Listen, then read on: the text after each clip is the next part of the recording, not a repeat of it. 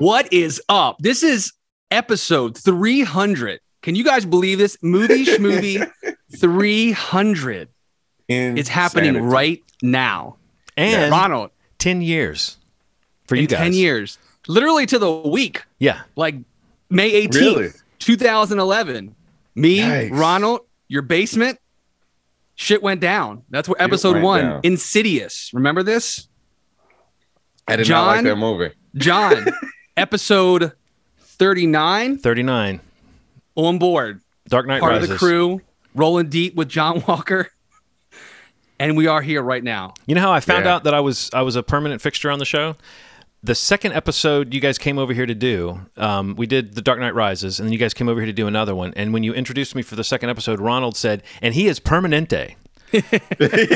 Permanent. And I remember we both looked at him for a second, Steve. We both were like, oh, okay, well, we're okay, it's been decided. I don't think we ever discussed it outside of that, really. Or if it's just Really? like, Yeah, the whole. I mean, I think maybe you said, would you like to do more? And I said anytime, but it still was this question of like, are we literally now saying this is the plan every week, you know? And then, Yeah. and then a beautiful thing all began. to just find out today, John is basically here to tell us that he never wanted to be on the podcast. Right, yeah.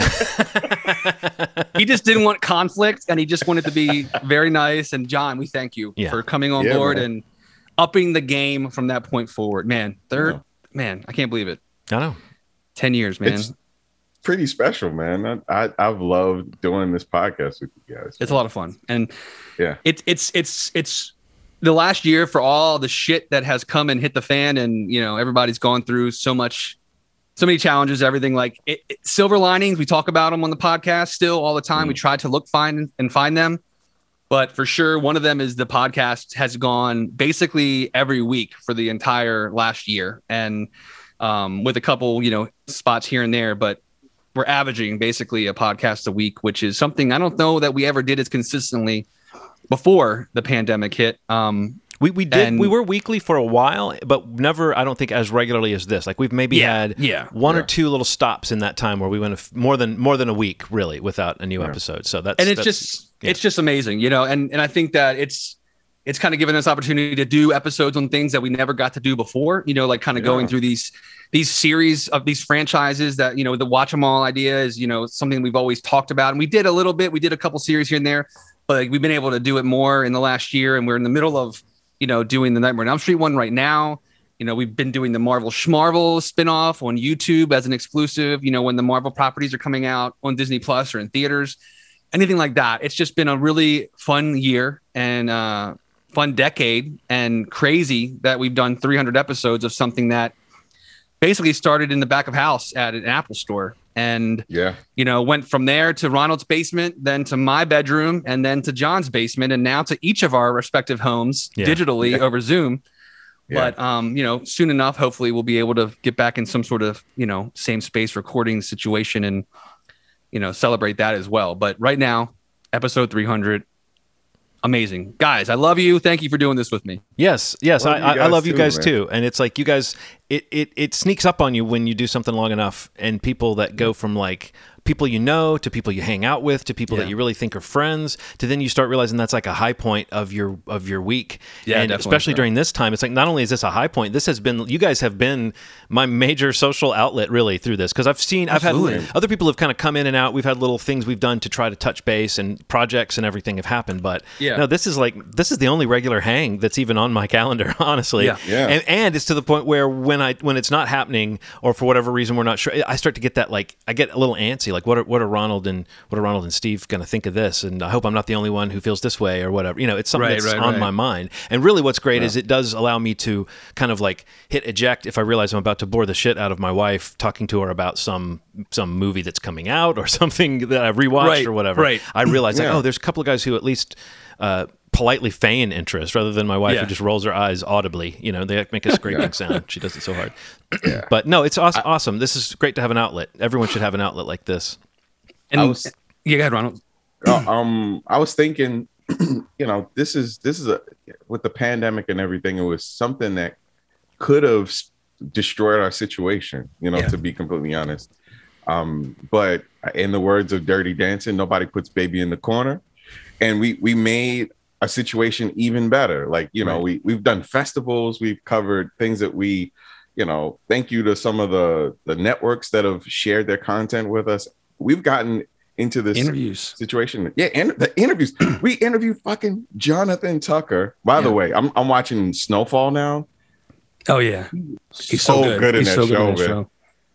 Yeah, so we covered things that I never thought we'd ever cover, and I would not want to do it with anybody besides you guys. Like it makes me so happy when we do something new, something that challenges us. That's the best part about life, is your reaction to okay. So the only thing that really separates a good person from an asshole is their reaction to change, their reaction to inconvenience. And we've been inconvenienced quite a bit during this pandemic, and we made the best of it. So for sure. I would even say we've weathered those few times. There's been a point where, like you said, like it got a little more difficult, or schedules were conflicting, or life was doing something, and this could have. I mean, I joke all the time that like the only reason that you keep doing something is because no one's stopping you, and like you like this is something we're doing on our own cognizance. So it's like nobody's asking us, nobody's making it. It's like the engine is us, right? But like the things that don't mean shit to you, they fall by the wayside. Relationships, projects, whatever it is, interests, they fall by the wayside. So when you look back on a decade, and say like, why has this stayed with me? It's like, okay, because it adds something to my life. It means something to me. And I love the idea that listeners or viewers now are getting something out of it too. But honestly, I mean, people out there may have been able to tell. It really doesn't. This is the same whether there's 3 people listening or whether there's 300 people listening or 3,000 or whatever. And I think that is the thing that might be what makes this special. So I mean, I just love that I have 2 men in my life who kind of are like good influences, and it's like it's positive. It's just I don't know. You guys, I mean, I'm sure it sounds like you might know, but I'll tell you, I don't know that anybody can know how much I treasure this thing that we have. So yeah, it's great. It's great, and it's something that when we look back over the last 10 years, we've all kind of come and gone from certain jobs. We bought house. Some of us bought houses. Your son is now a teenager, John. I have 2 kids. Yes. Ronald, you're married. I'm married. We have a house. Like so much has happened to us personally that we've been able to share with one another and talk about on this podcast. And, really kind of what started the podcast was that connection that we had at the Apple Store and just talking about movies all the time. And just really, like John was saying, knowing that like there's a person that I love talking with this about, that I have the privilege of talking to weekly about. So, and that's something that, among all the adversity and challenges and even the successes and the celebrations that we've had, on some sort of regular schedule for 10 years and 300 episodes, really more, I guess, than 300 episodes. We've had some 0.5s. Yeah. It's just the idea that that's been that consistent and over 10 years and in some cases, one of the most consistent things in our lives is just something we should all celebrate. And I'm glad we're getting together to do that together today. And, the idea for the episode, beyond us talking amongst ourselves, looking back over, the last 10 years and thinking about what our singular choice is for like the best movie, best TV show, best piece of entertainment that we've had over the last 10 years. John had this great idea to have some of our past guests on, so we reached out, we got everybody scheduled up. Everybody was so kind to dedicate 15, 20 minutes of their time.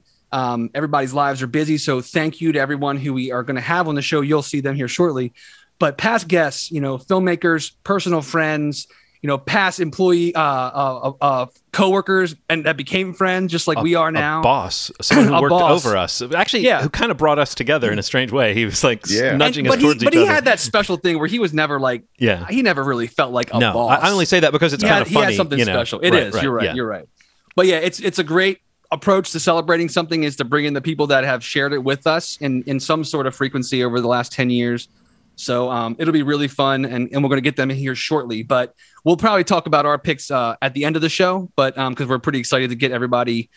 We have people waiting in a Zoom waiting room right now, but we're going to kind of get them on here. Do you guys have anything else you want to mention real quick or say before we bring our first friend of the pod on, and then we'll jump into that? Just that I'm John. I'm Steve. I'm Ron. And there you go.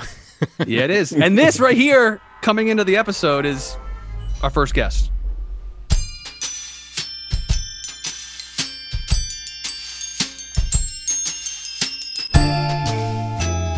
Let's go. Look at this. There who's here. he is. Yeah. Hey, Hey. now. Brandon Lescure. What's up, man? What up? Good Man, to see you, man. Jason Takes Manhattan in the background. I love it. Yeah, man. This is my like pride and joy. Like if the house is burning, you know how like when Yeah. like if the house is burning down, you got those 5 things you're grabbing. Like this is one of them. What's Yeah. up? Yeah. I feel like you mentioned that like poster when you were on the podcast a while ago. Yeah. So it's nice to see that. Yeah, bad this boy. is in my office now. So nice, man. Okay. yeah. How are you? How's everyone? Pretty good. Yeah, man.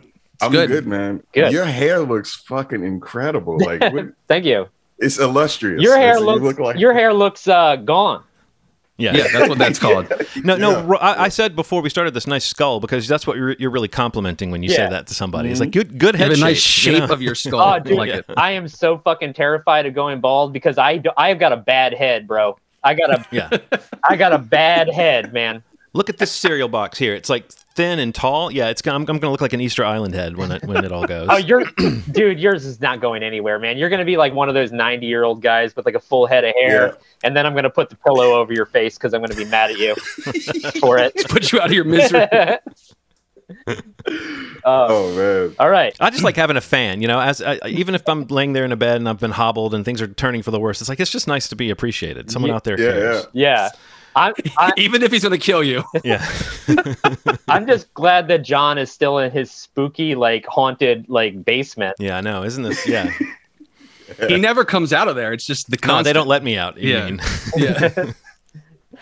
We have a door now that's big enough to slide a little metal tray with like bread and beans and stuff on it. So Good, so I'm pretty good. happy. I'm glad bread and beans is what fuels you. Yeah. So Brandon, I looked when you were last on the show. It was episode 165. This All right. was in June 27th, 2016, That and you sounds were fun. on talking about your short film at the time. And I believe the topic we covered was at the time Conjuring 2 was a recent movie, and we were talking about kind of the modern state of horror. Yeah. And I know that you were.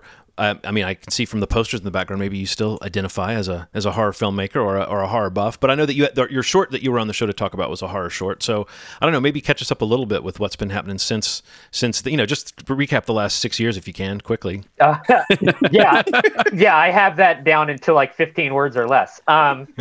Yeah, so moved to LA, hated it, came back to Baltimore, started a film production company, produced 15 or so movies since then. A lot of them horror. I have not directed since the Backpage officially. I ghost directed a movie. I'm not allowed to say which movie I actually ghost directed because someone else is named as the director, but they didn't do anything. Wow.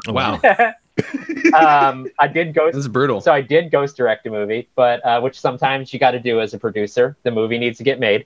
But no, I've produced like 15 movies. I just worked on a film called Strawberry Mansion, which was fortunate enough to get into Sundance, which is like fantastic.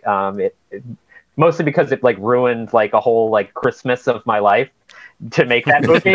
And so at the time when I was making it, I was like, oh my God, what am I doing here for like the money and like the time at Christmas? And now it's in Sundance. So I'm like, yeah, I'll ruin every fucking Christmas if I can get into Sundance. Yeah. Like, Hell yeah, I'll ruin dude. them all. I'll ruin Christmas. I'll ruin Kwanzaa. I'll ruin them all to get into into more Sundances. So, but yeah. So Congratulations on that, man. Thank you. That's you. awesome. That's great. Yeah. So Really yeah, cool. film production company's still going great. Commercials, narrative films, very fortunate. The whole thing is, and my entire career is built on the back of the Backpage, which is just a dumb 30-minute horror film that I self-produced a number of years ago. So, moral of the story: if you have listeners who want to be a filmmaker, go for it. Because if you have enough willpower and you have enough like drive and talent, you can actually do it. That's awesome. The last time I was on this show, I was a mailman, and now I make a living. I make a better living as a filmmaker than I did last time I was on this show. So you're great. saying that you owe your career to Movie Schmovie. That's what I heard, right, guys? I mean, we're all that's what it clear on sounds that? like. Yes, absolutely. Cool. Awesome. Well, I mean, go us. Hey, yay, Yay. Ronald and Steve, congratulations. We did He it. Golf ghost clap, directed golf your clap. career. You're not. We influenced somebody. You're not getting any. You're not going to get any points on my. I'll give you my net grosses, but I'll send you a Christmas card next year. That's awesome. That's really awesome. Good, something man. Physical is just great to see these days. But one of the questions, or the question, the big question of the moment for you is: this is our 10th anniversary episode. We're thinking about, I mean, it's hard to think about a decade of movies, but yeah, so it's a sort of a deliberately impossible question. What is your favorite, and since we talk about television shows on this, we kind of expanded it to say movie or television show, but like your favorite kind of, filmed narrative of the last 10 years. And there's no way that can be a true answer, but something is going to feel right. So I'd love to hear what you have to say about that. Yeah. So I'm going to my notes. I have notes. So I came up with a short list.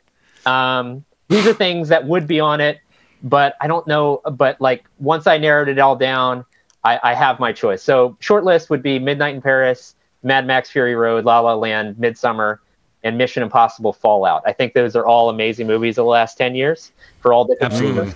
But my favorite film of the last 10 years, and something that blew me away when I first saw it and continues to blow me away every time I see it, is Green Room. Oh, wow. Yeah, that's a great pick. Yeah. Unanimously across the board. It's great. Yeah. Love this movie. Guys, Brandon has good taste. Did you notice that? He does. I do. That's weird. I do. Pay no attention to the. Just block it out. I've got great taste. Yes. Yeah. So, do you want me to talk about it? How do you want? Talk a little bit about why. I mean, I think we are all why. fans of the movie, but what made it jump ahead of the pack for you? Okay, so personally, for me, subjectively speaking, I think the movie really hit home to me because, and I know Steve, you might feel the same way. Is that I came from a music background before I did any of the filmmaking. I think I have never seen a movie about independent musicians that nailed the feeling of rolling up in your van to a show, to a town that you know nothing about. No one gives one fuck about you. Your show got canceled the day before. You literally are, all you need is enough money to get you to the next show and gas money.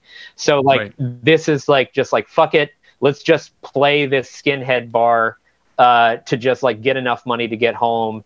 The uneasy feelings of it's just me and my band against the entire world. They nail it. And so for me, immediately I fell in love with the movie before it even started, pretty much, because I've just never seen a movie that just felt like what it's actually like to be in a band with people, where you don't really get along and but you kind of all you have is each other. Love it. And just there's it nailed the fact the feeling of rolling your equipment into the bar, the venue for the first time, and everyone's kind of looking at you oh, there's that out of town band, wonder what they're gonna sound like. They're probably a bunch of assholes. Just the feeling and in your head, you're the musician. You're just look at these fucking schmucks. I can't wait until they see me take the stage and they know what this is about. That's what they, they had that swagger when they walked in. They knew that the crowd was going to I loved it. Subjectively speaking, the movie hit me ton of bricks that way. But objectively speaking, I think it's a fantastic movie. It's probably, it's beautifully shot. It has fantastic performances, shot on such a tiny shoestring budget. I think that movie was less than $5 million.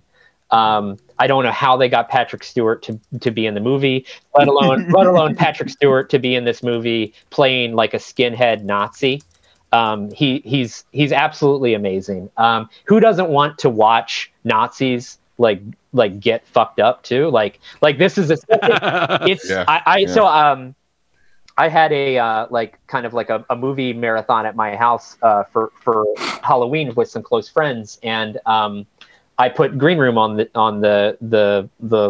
playlist, and everyone, no one had seen the movie before. Wow. besides myself, and it's such an easy. I realized you have friends over who haven't seen a movie. Who knows if they're all going to like it? It's such an easily digestible film to get into because it's so easy to root against Nazis. Oh my God, so true. Yeah. And like the first 5 minutes, whatever it is of the movie, does this great job, like a Pixar level job of what you just described, setting up the band dynamic, setting up the rolling into the unfamiliar situation, setting up the aimless day of waiting between shows, finding out a show is canceled. We're going to pick something up. We're in a town we don't, like you said, we're only here because one guy said come here. It's like, no, all of that. And you said it. It's the we don't always get along, but when outsiders come around, we are a unit. It's us against them. But when it's just us, it's us against us. Yes. I think that's a great setup for a story for sure. Exactly, because there was internal like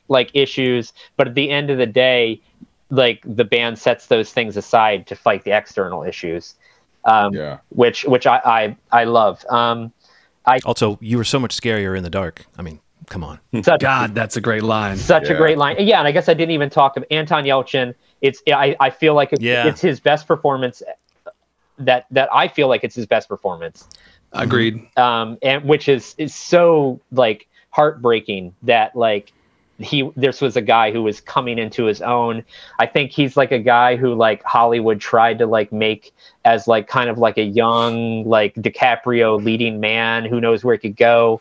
He's not that. He's a character actor. I think he's fucking fantastic in this movie. And like, I wish that he was still here, because I think like the Green Room and some of his other late performances were really showing that this guy was going to take off and like do great things, Yeah, it's really sad. Yeah. Yeah. It's sad, man. Yeah. I was going to say that, I haven't been in a band, but I have been in areas that felt incredibly unsafe. Mm-hmm. And it reminds me of the Warriors, if the Warriors took place in one place. That sense of like, I have to make it from point A to point B, but everybody between those two places wants to kill me. Yeah, is such a urgent. But I don't think I don't think the Warriors got to the urgency quite as quickly, and this did it in a way that my heart was racing the whole film. I was like, man, these guys somebody's gonna die. Yeah, Yeah. When I had that, like my movie marathon, and I was just like, all right, I hope my friends like this. It was like you could hear a pin drop in the room during the entire film. Oh. Everyone's like, I got to watch like a room full of people like experience the heart attack that I experienced the first time I saw Green Room alone, which was just like, oh my God, what is going to happen? Are these dogs really going to do this? Is this really going to be this brutal? Who's going to get out of this, and how? It's a heart attack of a film. So, yeah. Well, it's a great pick, Brandon, and obviously, there's so much we could talk about. Maybe we'll have Ren back. We'll have you back for a whole episode at some point. Please in the do. Near future, I want to come back. Yes. As obviously, I can talk about anything for an extended amount of time. Well, seriously, thanks for making time for this, and thanks for picking such a great movie. I watched that again recently with my family. Neither my son's 13, my wife had never seen it, and it was like you said. I just kind of knew like this is a safe bet, Yeah. Well, congratulations to you guys for hitting this milestone. Like this is, thanks, man. Most podcasts don't make it past like 12. Thanks, man. Yeah. It's funny, like the pandemic has like kind of refueled everything. Like we've been pumping out episodes every week. We got here sooner than we thought we would. So it's a really exciting time to be at 300. And thank you for sure for coming back, and congratulations on the production company and all that you've done in 5 years. Basically, it's ridiculous, man. It's amazing. So keep it up, man. Yeah. Thank you. All right, man. All right. Take care. See you guys. We'll talk soon. Take care, guy. You too.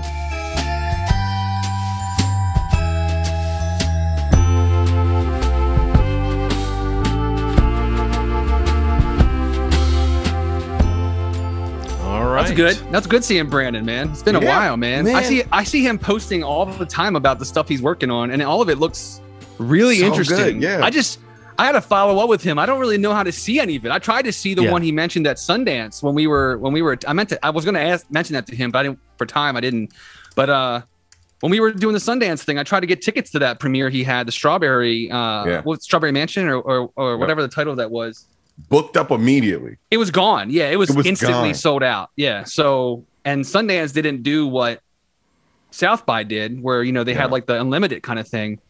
So yeah, we should follow up with him, man. We should find out how we can see some of the stuff he's been pumping out and maybe talk about it on the pod at a future episode. Well, guess who's waiting in the waiting room? Our next guest. That is Mike Finazzo.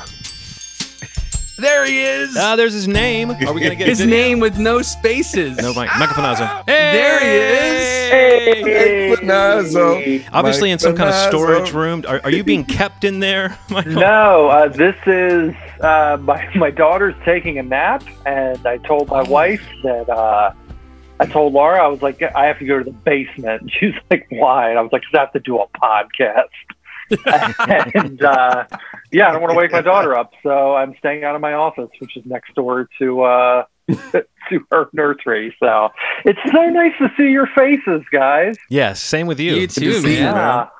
Yeah, how's everybody doing? Congratulations, by the way, on this Thanks, milestone. man. Thank Thank you. you, man. Yeah. Congratulations to you too. Speaking of your daughter, I mean, speaking of beautiful faces, like your baby is adorable, man. I know. Thank And your you. photography Obviously takes is after Laura, amazing but as well. She's gorgeous. Yeah, she's Thanks. got the advantage of like a filmmaker father to make it seem like this is just the most perfect kid ever. Yeah, It's funny when I get pictures of nieces and nephews that are a little Shitty, more like bad photographs. unfortunate looking and, maybe out of focus. And I'm like, oh, that's nice.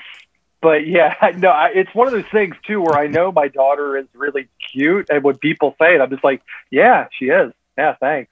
I feel like I should be like humble, and if anybody says anything positive about me, I'm just like, oh no, you don't have to say that. But when they say something about her, I'm like, yeah, she's perfect. Yeah. Well, my wife and I used to say like, oh, we're so lucky he got like all of our features that we wanted him to get and none of the ones we didn't want him to get. But what we don't say between us, but we both know is what we mean is he looks just like you, Nikki. We are lucky that we have attractive wives, John. Yeah. Our fathers, everyone took us aside and said the gene pool is, thank you so much. It's funny.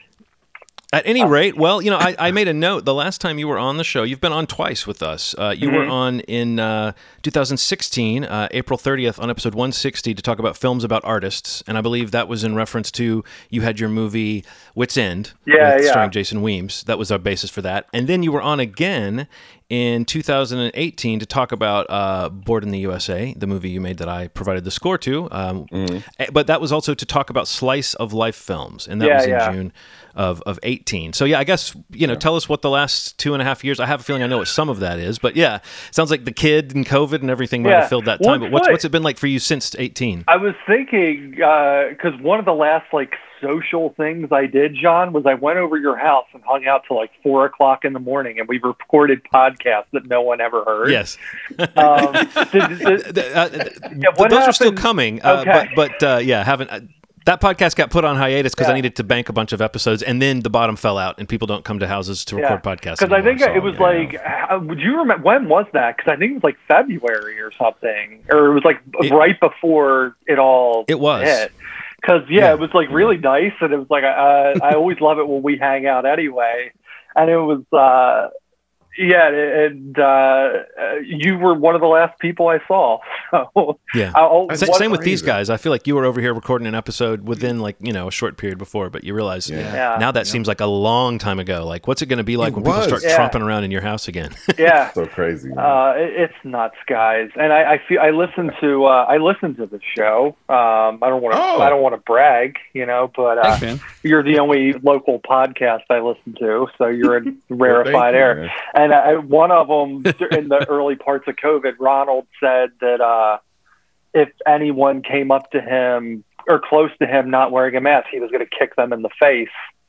And that's a sentiment that I relate to and have spent the last, 14 months or whatever it's been feeling. I feel like because I have to go to work sometimes now, and I saw somebody wearing a mask with their nose popping out, which is one of my peeves. And I acted like they were from The Walking Dead or something. And it is so weird. You put a screwdriver suspiciously easily into their head, and then they fell down. Yeah. But it's just weird that this kind of stuff on Zoom used to be so weird for me and uncomfortable for all of us. Right, and now this definitely. is normal, and seeing people is fucked up. I don't know. So true. So crazy. true. But the last what's weird? No, go ahead, Ronald. weird to think about, man. You did Wits End. Jason Weems had that crazy situation with like almost passing away in Pennsylvania. Yeah. And I did his return show when he did a show with Pierre in Jesus, why can't I remember? Exit the Apple Art Space. And then I rewatched Wits End, and that movie like hit me like a ton of bricks, man. Seeing him in motion, because he's well now, but like, God, that was a crazy situation. Yeah, you captured this. Yeah, and that was weird. No, sorry. This is the unfortunate thing about Zoom too, is I'm going to interrupt all of you individually. But it's welcome. Yeah, so the Weems thing, right before he had his medical stuff, we filmed his little part for Board in the USA. And we were still filming while he was dealing with that stuff. But yeah, so I was one of the people that helped track down his wife in the middle of the night when that was all happening. Yeah. Just because no one could get a hold of her. And finally, like, I got a hold of his friend Brian, who lives nearby, and he went and knocked on our door. But it was weird because then, like, so it wasn't that first show, but I ended up opening for him somewhere, and we carpooled, and it was weird to have us fill in parts we didn't know about what happened that night. In that story. Yeah, because he was telling me like stuff that I just never had any context of or anything, and he knew I got a hold of his wife and talked to her on the phone eventually, but he didn't know how we were all trying to like track people down. It was me and Russ Green and Haywood, who I know you know, Ronald, and so it was weird to be like on that side of it too, and to see him since then and talk to him since then. Everything is in a different light. It is really strange, and I'm just glad you helped he's okay. save his life, man. Well, I'm not going that far, but yeah, it is just weird to. Yeah. I'm going to tell everybody that you came on here and said you're a hero for saving Jason Weems' life. Yeah, when I watched the special, I was like, couldn't even get a special thanks in the credits. You know, what's up with that? Yeah, I was looking for it, Mike. It wasn't there. I understand people helped film the special, but you know, if it wasn't for this guy. No, I'm just glad he's all right. I love that guy. He is like great, and what a great special too. Yeah, it was, and I'm glad you guys talked about special. it too. It is really a great special, and he's just one. You know how like some people, you know, like John, you know this with music, and Steve, you know this with music, and Ronald, obviously with comedy. Like you meet some people, and even without seeing them perform or whatever, you just can be around them for a few minutes and go, "You should be famous."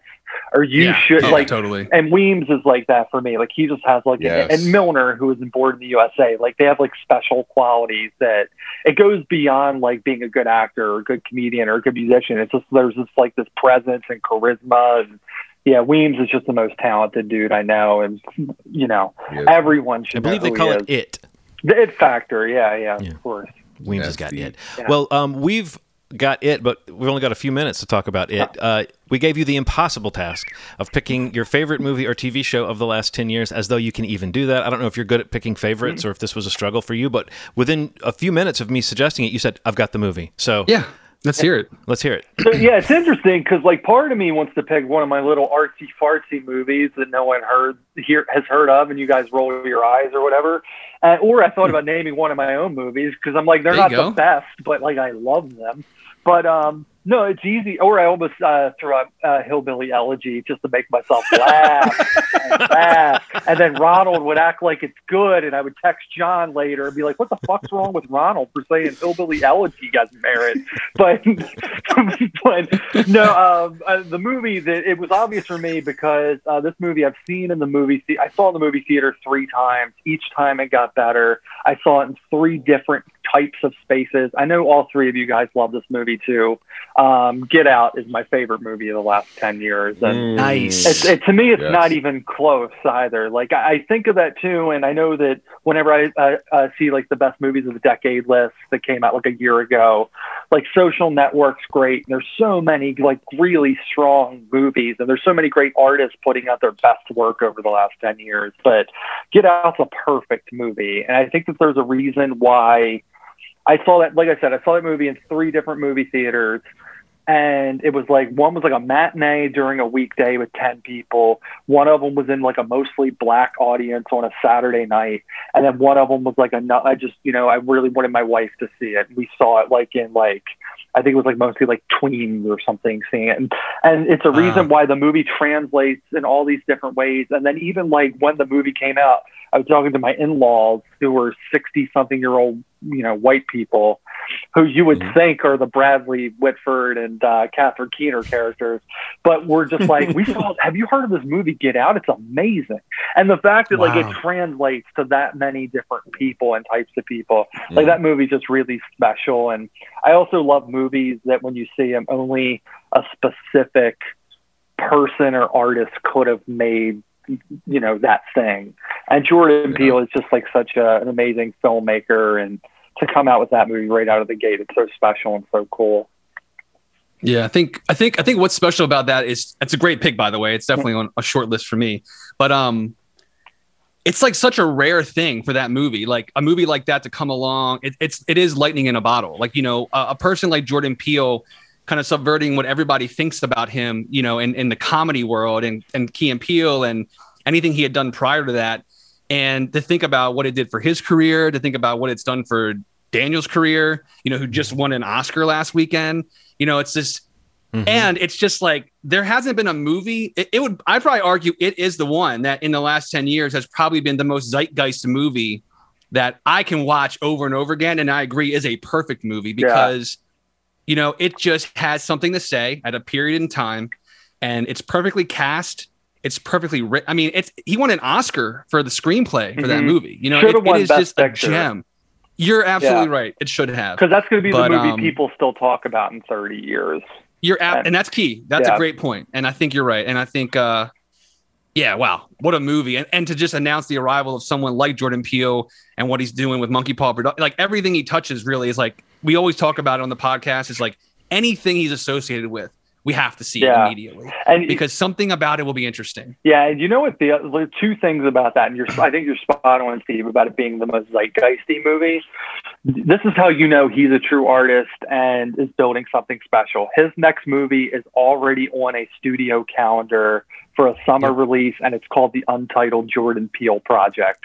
Very few directors have that. Like Nolan has that, Paul Thomas Anderson has that in a different way. But the fact that like a summer movie schedule is going to be built around any director is pretty crazy. The other thing, and I thought my wife actually made when I was talking to her about Get Out, because I told her about John texting me about this podcast, is the fact that when you know something is good when you see it imitated a billion times in good and bad ways.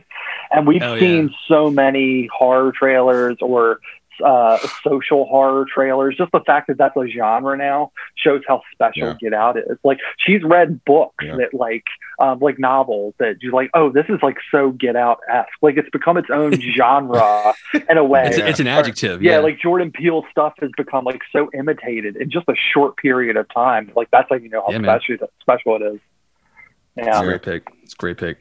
The fact that people say like you're in the sunken place. That there were like think pieces, like is Kanye West in the sunken place? No. Yeah, just that. You know, that's whatever you call that meme face. screenshot. I really felt awkward when John just said that to Ronald. I was like, wait, that was weird. I'm so sorry. Okay, no, I get what you were saying. But the fact that in our lifetimes, two sayings have become like regular things: in the Matrix and in the sunken place.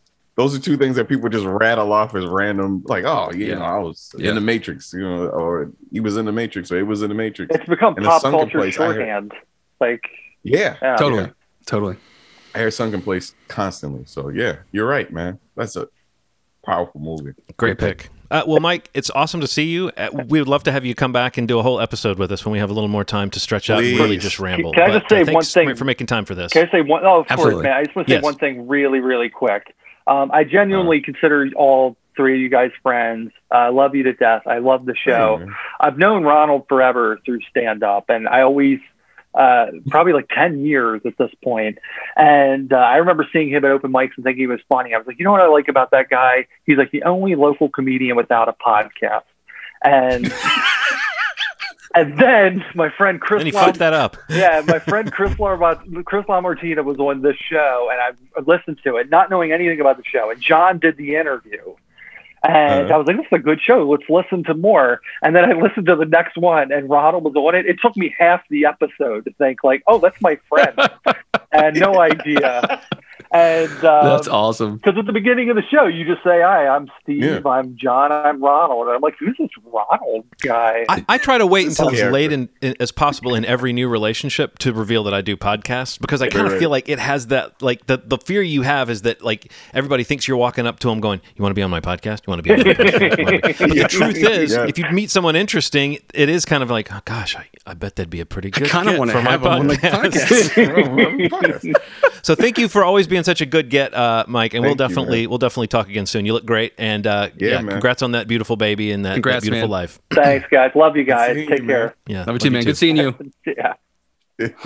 Mikey. Guess who was waiting in the waiting room? Jason Conti. Oh my God, we are just wham bam, bring him in, John. And let's go. It is the one and only. Hey. Oh crap. Cass Conti. Sorry guys, I'm at my dad's house, you know. Oh hey, there he is. Hey, man. You changed your name. Wrong guy. Cass. I like Cass. Cass is pretty cool. Nice to see you guys. It's great to you see you too, man. You're looking great.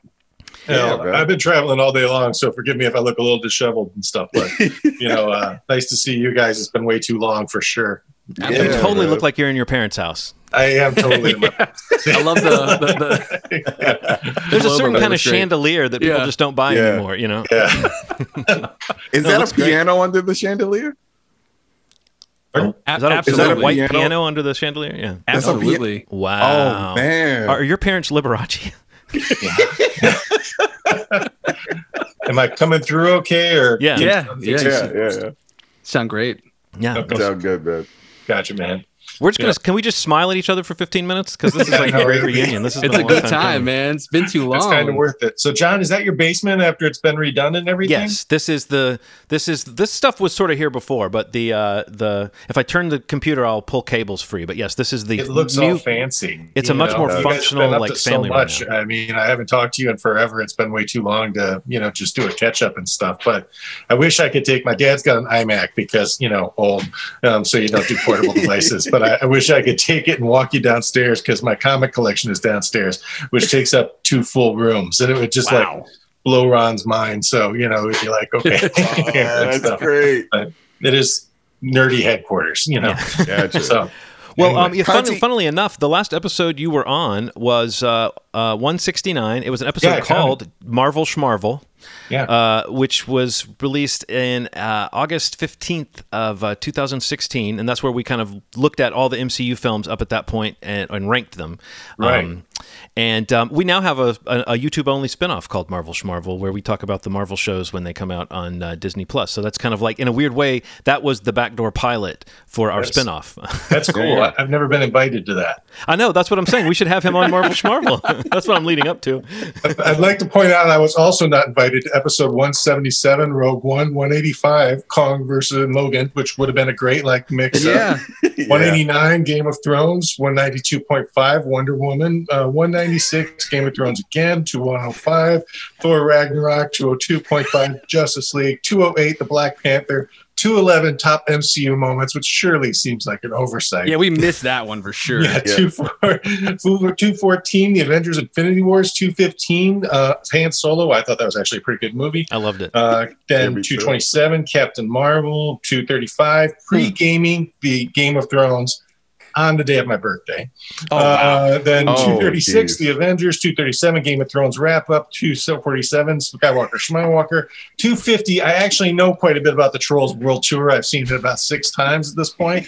291, the Zack Snyder JLA cut, and 294, Kong versus Godzilla. So there. This is when you say, fuck you, I'm out. No. If there's one thing we learn right now is that we can fix this. Let's just go back and re-record all those. Yeah. Yes. And we'll replace every episode. Put you in them. I don't expect to get invited back to like episode 500 at this point, but we'll see. The truth is, though, now we're in this era where this is much easier. Like, honestly, a lot of that was done when we would do phoners when we had to, but we weren't doing Zoom. And we were just talking about this with our previous guest that, like, I mean, I used to run from a video call when I would be on the phone with someone and they would say, hop on FaceTime, let me show you. And I would be like, no, that's not the world I'm in. But like now it's so easy, and it seems like it's obvious that why that is because this is how you socialize now, or at least this is the best, most fluent way. We've all become a little bit less closed off, I think, from the idea of video chatting. It was funny when you guys started doing the phoners because I actually thought the sound quality was better than when you were in the room together. Three mics that you can isolate. It actually makes it easier because there's no crosstalk. There's no like echo from the other guy's mic. So So, okay. So now that I've stopped ribbing you guys for everything, but it is great to see you guys. I know you wanted to talk about like favorite movie of the last 10 years. I know it's a simple question. Yeah, I'd say it's simple, right? Yeah. I mean, you know what your pick is, right, Jason? No thought went into it. You just knew immediately. No thought went into it. You look visibly stressed about this. Actually, I did go back and forth on it because I was like, I really like that movie. But I had to be super predictable about this, and I mean, it sort of ends caps where what we talked about in the beginning of the episode I was on, but. And I'm going to pull a John here and do one of my favorite John things and sneak in too, because that's what you do. It's called a walker. Yeah, I'm a walker. I stopped. I think you'd have to go way back to find the last walker, but I definitely, it was only because it was defined for me too many times that I stopped doing it. But I think if we track it, we'll find that everybody walkers sometimes. It was like he stopped and it was my favorite thing, Yeah. The 2-part Avengers finale for me was just, the culmination of like, so many years of geekdom and coming up, and then being able to see Thanos done really well. And I mean, especially like, because there was a bit there where the JLA, like, if you guys know your comic history, Thanos was actually invented as Marvel's response to Darkseid because Stan Lee thought they got this really cool character. We've got to come out with something like that. And now, everybody can walk around and say they know who Thanos is. And, know, we only really know Darkseid from the Zack Snyder cut, and he didn't catch on to the same point from a merchandising standpoint. But, it's just become such a weird world for me where, I can walk around and say Hail Hydra to people and they know what I'm talking about. And it's not the thing that gets you laughed at by girls anymore. And there's like, white kids dressing up as Black Panther, which is, amazing to me because, for years that was it. You had to, if you're in Ron's shoes, you want to play Superman, that's it. That's cool. But, Superman doesn't look like you, to have like some diversity actually now out there and, say like the best movie, their best performing movie was actually the Black Panther, that's really crazy to me. So just how that whole universe has, taken a hold of everything, it makes me feel at some point I'm like, dang, I really should have stuck with writing comic books or something like that. I'd be like king of the world right now instead of sitting in my dad's living room, this is where I'm at. No, that's a great, honestly, if you're going to pick a crowd pleasing type of movie and say, this is it. This is like the perfect, not just a kind of perfect cinematic experience in some ways, but also like something that marks the last 10 years. The bookend of those two movies, really one big story. Maybe even the second part the most in terms of like, there's just, we talk about memes and cultural moments lifted from movies. These movies have spawned, like, so many scenes have become iconic to people, both as jokes, but also as scenes that genuinely move you. Like the Cap moment with the hammer in Endgame, I feel like I refer to it a few times a week with people who aren't even comic book fans or nerds or movie fans. Like everyone just knows that feeling, that moment of like, that was so satisfying. And I think to me, that's one of the last times I remember being in a theater and having that kind of like huge moment. Like I can't wait. What's going to be that next, Darth Vader throwing the Emperor down the shaft kind of moment in a theater with a crowd. Like I really look forward to that. That was such a great, huge moment. So the great pick. The only thing I would have changed about that movie is the very end when Iron Man dies. If he had instead said, "I am Tony Stark," and went like that, because I think it would have been a nice bookend to the end of Iron Man, where he's like, "I'm Iron Man." And all of a sudden he circles back around. But, no one will ever be able to pull off like, hi, I'm going to start this and 15 years later, I'm going to finish this up, and it's going to go through a series of movies. we've watched so many people try to do the contained universe since then, and with really, really mixed results. So, but hey, they did it, and it's pretty much all been great, I would say. So I wonder if even they could do it again. Like we talk about that. Well, what could be the next big thing that would feel as momentous as what they've already done? And it's hard to imagine. Yeah. You just got to commit, man. I mean, we talk about all the time, which is just that at this point, and even halfway through what they've already accomplished, everybody's just like, if you're on board, and you're just like ready for whatever they do next. And, they cap that whole effort off in whatever phase 4 looks like. And, in 15 years from now or whatever, however long it takes to maybe that they're going to build towards some similar moment, I'm sure. But I think that if anything has ever earned the confidence and, just like the faith in the fact that they will probably still accomplish something huge, I don't know that it'll ever reach like the levels of the Endgame experience. Like John, like everybody said, even when we're recording this, it's like the week of the 2-year anniversary of Endgame coming out in theaters. And, the filmmakers, the Russo brothers, the actors like posting things about, what the movie meant to them as participants in it, but also, the clips of audiences watching it genuinely move me. Like I get so emotional and like goosebumps and like the moments like John's talking about with the hammer or the snap with Iron Man or everybody coming through the portals. Yeah, like, on your left. I hear people say that all the stuff. time. That stuff is just, it's untouchable. Like I don't know that it'll ever happen again, but I like to see them try. And I think that if somebody can probably accomplish it's probably them. But Endgame, the best theatrical experience I've ever had in my life for sure. And God, man, what a great pick. Yeah. I think it gets underrated a lot because it's a popcorn movie, but there's just so many ripples from it.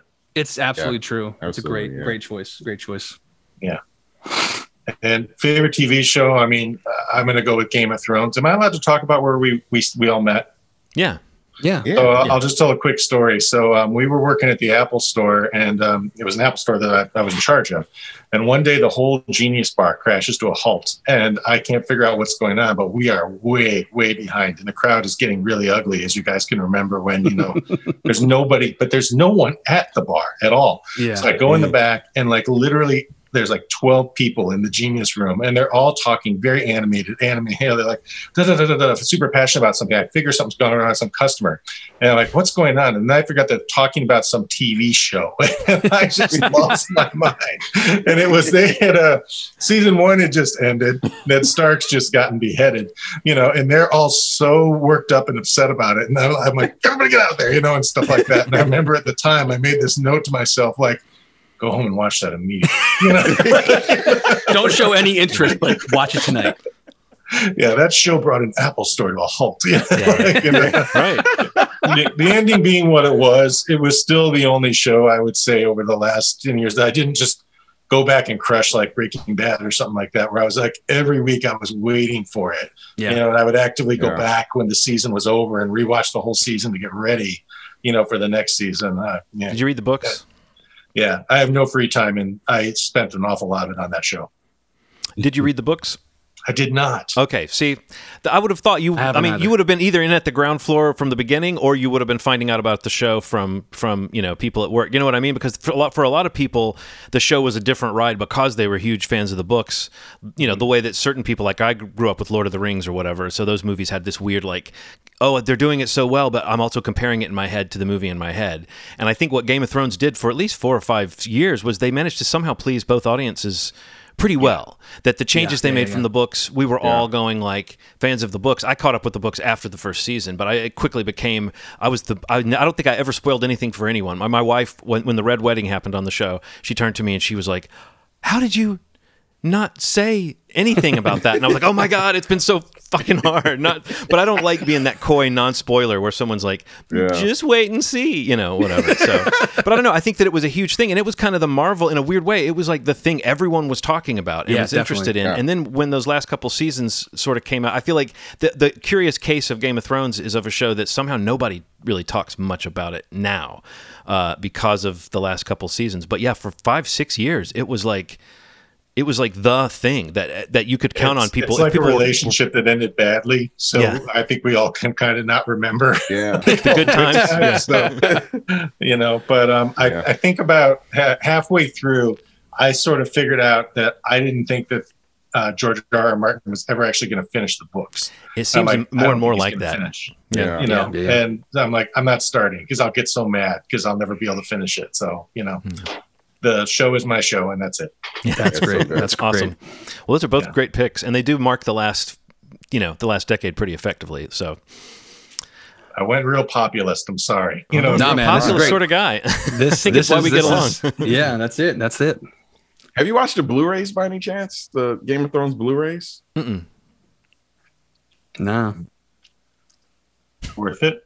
Do yourselves a favor. Yeah, it doesn't even look like the same show. I know that sounds weird. The Blu-ray upgrades, the 4K upgrades if HBO Max decides to put the 4K ones on HBO Max, if they decide to put them on there, it's going to change the way that people watch that show. It just is. It's already a gorgeous show. It looks like a different show at that point. Like, it's insane. Every time resolution has gotten better, I've wondered, like, why would I care? And then I see something and I'm like, okay, yeah, this does look really good. I can't. Yeah. And then you go back to something else. I think particularly with as screens get larger, you really can notice those the improvements. Check out the Blu-rays. I thought the same thing about The Wire. I was like, why would I want to see a Wire upgrade? And then I saw the HD upgrades. I'm like, oh, they just show more of the scene. It's like, yeah, go check it out. All right, cool. So you even got a recommendation for your trouble, Jason. Yeah, but I mean, I'm still trying to find the zipper in the back of the Creature of the Black Lagoon's costume, so I don't really know that I'm going to be the guy who appreciates the upgrade. Been 45 years looking for that one. Well, it's good to find something you care about and stick with it. Yeah. Well, good to see you guys. Yeah, thank you so much, Jason. Yeah, Jason, thanks for Steve, coming. I love all your father's stories that you're posting on Facebook. I mean, anyone get lucky enough to have Steve as a dad, it'd be great. Oh man, thank you, man. It's nice to see you. I don't know if you're settling down, but it's good to see you happy with somebody. So I'm pleased for that. Right, Jason, you're too kind, buddy. We love you, guy. Yeah, we'll have you back on soon. Honestly, for a whole episode. This will be so 500. I'll count myself. Yeah. Put it on the calendar, and we know you're actually counting. So yeah. All right. Bye, see you, Jason. Take care.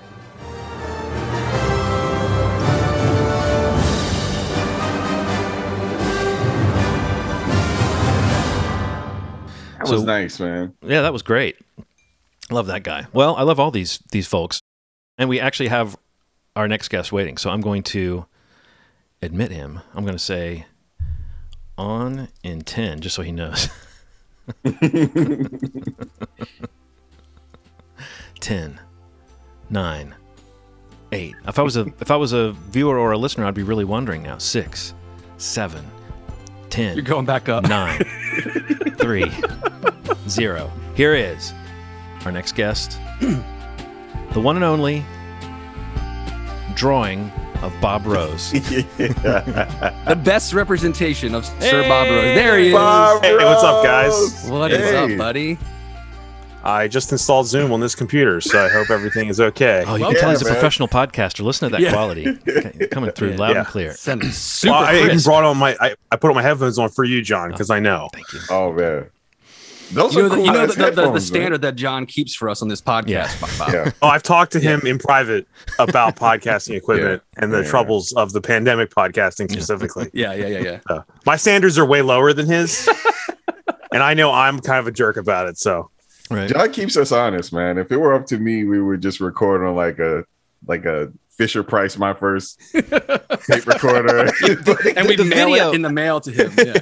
The video has loosened me up a little bit because just knowing that now there's a form of it that's going out that's relatively raw, it's like, okay, there's only so much you even need to do. And I know that I knew that all along. I just also know from my own listening habits that there are occasionally technical things that make you go, I wish they had fixed that before they put this out for me to listen to, But it is very possible to overthink that when it's all about just the content. And especially in this current era, people come through with every kind of sound quality on like Zoom calls, which is what most podcasts are now. So it's like on a cell phone next to the highway in portrait mode, just screaming into the guy with like perfect studio sound. Yeah, I've been that guy. So you recently posted something, Bob, where you referred to it as like, if you want to see us dimly lit in weird rooms, then you can watch this YouTube, clip. right. But it's like that's an acceptable format of entertainment now, is murky, pixelated people leaning in and out of shadows, I literally just turned on all the lights in this room because the window is blowing me out so bad. That's hilarious. I was trying to make it slightly better, and even now my face is on fire. You look great, man. You look great. Thank you. You look great too. You seriously do. You got a nice diffusion light by the curtain there. Oh, over here, yeah. And Ronald's got like a very dynamic lighting on one side of his face. It's nice. Yeah. So I just moved into this house not too long ago, and there's no light. There's no ceiling. Can you see? There's no ceiling. That's just sunlight. It just goes. It's like a sitcom set. It just goes up forever. It's just four walls. Yeah, right. Nice. I'll pull down the angry sun like Super Mario Brothers. Just like, honestly, out of the three of you, John has the flattest lighting. So that's surprising. I mean, the standards. Well, no, I've actually got a pretty cool lighting setup here. Like, I've got this light here. As you turn it around, you lose years off your face if you hit the wall instead. But I also have a ring light over here that's kind of filling things in. So it's orchestrated. But my look is like dungeon. You know, like that's my whole thing I'm going for. It's like I want to be like a conspiracy theory guy, but in a dungeon. Yeah. You're like a conspiracy theory guy living in a van down by the river type of thing. Got to keep moving. Gotcha. Yeah. But I do have a ring light. They can't catch you. Yeah, even a van, you can find room for a ring light. So Bob, the last time you were on was episode 138. This is crazy. It was an episode called Critics Schmitics. Back on July 10th of 2015. And I love this format. I would love to do some version of this again. We all came in with some of our favorite movies that all had under a 30% on Metacritic. And it was, very fun. I mean, I mean, obviously it'll be very hard maybe for you to recap the last 6 years, Bob, but if you can help us out, just let us know what's been going on since July of 2015. Quick, go. You mean in my personal life? Just or anything you want to say. We'll talk about your favorite movie in a second. Yeah. Well, there's a few things happen in the world. I mean, oh, really? What do you want me to say for the last 6 years? Just quickly, Bob. You're taking too much time. It's not hard, Bob. Just 6 years, man. Come on. Everything was great and perfect, and I've never been happier. How's that? There you go. That's amazing. I knew you could do it. Yeah, the best year of my life. Last year is the best year of my life, easily, without a doubt. Yeah, it's just incredible. Who knew that the This Is Fine dog was going to be legitimately like, this is the summary of civilization? Yeah. Well, I mean, if we're going to be honest, my life used to be so terrible. I would see Steve like once every 2 weeks. And once that had to stop, now my life is great. Okay. Actually, my life has gotten considerably worse not seeing Steve every like 2 weeks. Damn. Yeah. Yeah, even outside of screenings, I'd see you getting breakfast, and we don't even have that anymore. Right, we don't have it. Yeah. It's so great, wonderful stuff. Anyway, I miss seeing you at the movies, man. I miss seeing you guys too. I miss the movies. Yeah. Also, yeah, it's a whole blanket statement. Yeah. Yeah, I'm so bad. Hopefully that'll be back before 2022. Yeah, hopefully. We were just talking about that, like the idea of like that big cinematic experience. One of our guests picked a movie that was a big populist hit, and we were just talking about those crowd pleasing moments where you just remember being in that crowd almost as much as you remember the movie moment, and that is it's hard for me to even picture when I'll feel comfortable in a crowd like that again. But I'm sure something will one day be that next thing that gets us all going together again. I'll say this: I feel like I'm not a religious man, but I think there is some godly force to let Endgame happen before the pandemic. Mm-hmm. To have that experience in a theater, that moment was like enough on the camel hump to get you through. That was actually the movie that was picked since you brought it up. I wasn't going to bring it up in case it spoiled your pick. I mean, how could anyone not pick? I mean, you know what I mean? Like for people like us, that's like the ultimate theater experience that was worked up for what, 10 years, right? And then a pandemic hit. Yeah. Right. So it was kind of perfect timing. Yeah. So it was, man. Yeah. So that's your pick. No. He just was referring to the sort of crowd pleasing moment. He just zeroed in on exactly the movie I was vaguely referring to. I love Endgame. I wasn't trying to say it's not. Okay. It's just not. I mean, of the last 10 years, it's not nearly my favorite movie. John rephrased it to me, my favorite movie or TV show of the last 10 years. Yes. That's what the question is? All right, so that's an impossible question. Yes, it is. That's as the you idea all know. it. It's a really shitty, mean thing to do to somebody. We're terrible people. So we should feel bad. I made a top 5 of both categories. Just Is this a new term that we're going to come up with? There was a walkering of things where you have like 2 picks. Bob Rosa. Are we about to get rosed? We're about to get rosed. Things are getting rosy in here. Boom, He's roasted. about to have I just want to be difficult. You know, because I don't, you know, it's hard to make the lists. You know, I mean, like I kind of have an idea of my favorite movies of all time, but when it comes to, I'm like, I'm forgetting things. I'm forgetting things. I know I am. I'm probably forgetting things even with this, but I spent like 2 days thinking of this. Wow. Thank you. So yeah, you're welcome. So for TV shows, number 1, easily without question, there is no other, is Nathan For You.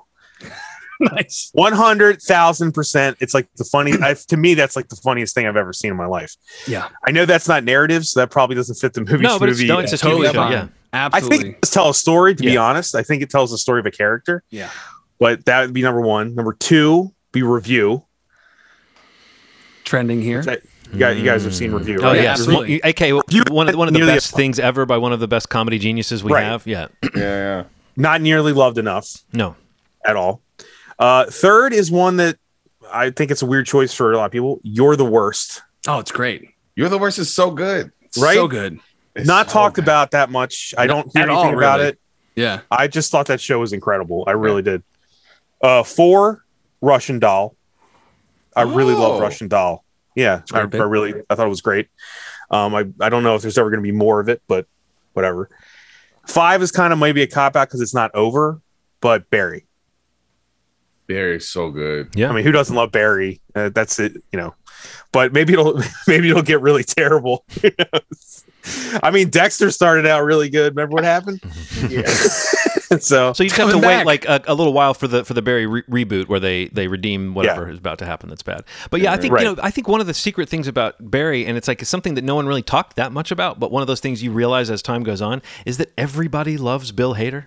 You know, it's like he's hard to hate. He's like easily recognized by many people as an extremely talented comedian and a brilliant sketch artist and a brilliant impressionist, and he seems to have nothing but goodwill. And yet, I feel like he's somehow managed to avoid, like he somehow stays off the radar, but everybody knows who he is. He's almost got that utility player Phil Hartman thing. It's not quite the same vibe, but it's a similar thing of like he saved so many sketches just by being like a really good sketch performer. And there's something kind of chameleonic about that. Yeah, right. Yeah. It's hard to put a finger on what it is that works so well, but Bill Hader's just someone who, and then when he made this show and it was about a hitman, it sort of sounded like, have we not seen hitmen done to death? But no, not like this at all, and not with this cast and not with this tone. So yeah, what a great pick. Yeah. It's surprising how good. I didn't expect that show to hit me like that, but yeah, I watched that during the pandemic, and I was like, it saved me for like a week. You know, movies. I'm going to go backwards because some of these are really surprising, especially for a guy like me. You guys kind of know my tastes. You know, I like comedies and action movies and like, you know, so if they're like, this is weird. Number 5, About Time. Oh my God, that's a good movie. Isn't that a great movie? I love that movie. Oh my God. I find myself watching it quite a bit. I know people hate Richard Curtis and he has made some mistakes. Yeah. But man, that movie I don't know, it speaks to me, and plus time travel. Right. You know? and it works. But like a secret time travel. I love that where it's like it's time travel, but it's really about the emotional content, or it's time travel, but it's really about the people. Yeah, that's amazing. It's also like I'm always impressed as someone who, you know, makes some stuff every now and then, like, oh, you made a really good time travel movie with literally no special effects or technology. Right. Like true. it's shot like it's, you know, a drama, and there's no lightning or anything like that. Yeah. And it still totally works. 3, not surprising at all, Thor Ragnarok. Oh, that's probably my favorite MCU movie outside of Guardians 2. But I watch that movie in the background like once every 2 weeks, like literally. Right. Oh, wow. Yeah, I watch Thor Ragnarok a lot. Why do you hate it? Is that what? No, I love it. Okay. Big fans. You know, we have more access to the MCU movies with Disney Plus, and I find myself not watching them as much as I thought I would. But I'm going to watch Ragnarok. You're making me want to watch it. Well, we were just this morning, my son and I, talking about Love and Thunder, just everything we know about that movie, and it's like I cannot wait for that. That sounds awesome. Just I mean, it's that swagger of a team coming back that did something cool. There it is. But of a team coming back that did something cool last time that really revitalized the character, but now they know how much everyone liked it. So I mean, it's possible one day Taika Waititi might misjudge how charming we think he is and how funny his ideas are, but I don't think so. I think that guy's one of those true filmmakers and true storytellers, and he's got such a kind heart and such good humor. I can't imagine that movie not being at least fun, but it might be something really amazing. Like I mean, easily Thor Ragnarok's the best Thor movie. Yeah, I like the other Thor movies. Yeah. I'm one of those. Well, you're guys, a Thor guy. I'm a Thor guy, and I think the sincerity of the other movies I still buy it. But honestly, the second best Thor movie is Infinity War. It is. It's like half a Thor movie, and it's great. But Thor Ragnarok, Rabbit and Tree along for the ride. It's a really good. Yeah, it's just too good. It's too good. There's a lot of pathos in there. Once we got past like society reacting to him being fat in Endgame, I also thought there was so much pathos in his performance and everything. Yeah. You watch it now alone in your house. Mm-hmm. It reads totally different. Yeah. That opening. Yeah. He's like the heart of that movie in some ways. He is. He really is. And it really comes off way different. It's not a fat joke. You can actually see there's like pathos there and everything. Well, you know why it works as not a fat joke, I think, is because when he gets his mojo back, it's about accepting himself, not about suddenly emerging as like this chiseled being. And it's like, I know I've seen photos of him with amazingly huge arms, so I know they're not going to let him stay out of shape Thor for a long time. But the notion that him getting himself on the right path wasn't like a makeover. It was more about what was inside. Mental. Yeah. That was cool. And also, like, it's not funny that somebody's fat. It's funny that Thor was fat. Right. It's funny that that guy, right.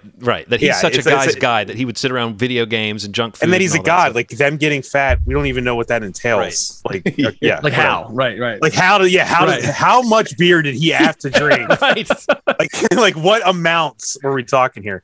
I still say the thing that Disney should do that they never will is they should have a 3-camera sitcom with 5 seasons of the 5 years in between the 2 movies. Oh wow! With Thor, and then all 3 of them just playing video games and hanging out, and it's like it's shot, like Big Bang Theory or something. Yeah.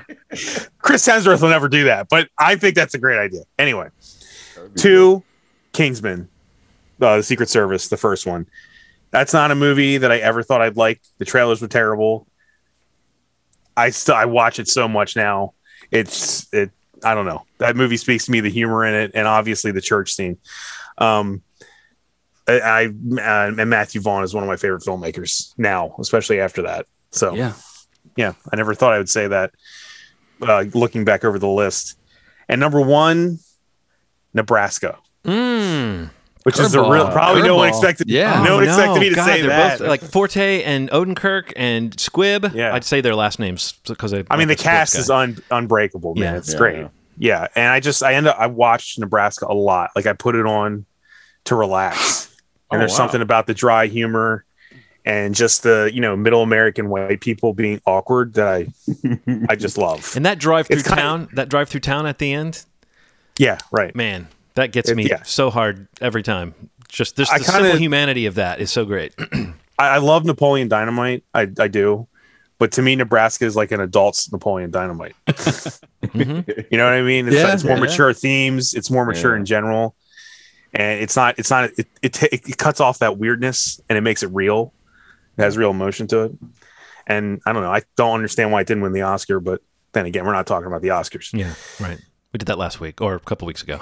Yeah, right. So yeah, you have it. Those are some great picks, Bob. Good picks, dude. I think there's some variation too. I was trying not to be like all MCU movies. Yeah, man, that's good. Mix it up. Yeah. So I'm glad you went outside of the format, man. I like that you gave us so much. He just muscled in and said, "This is a top 5 situation." There it is. What do you want me to do, man? You pick one. Yeah.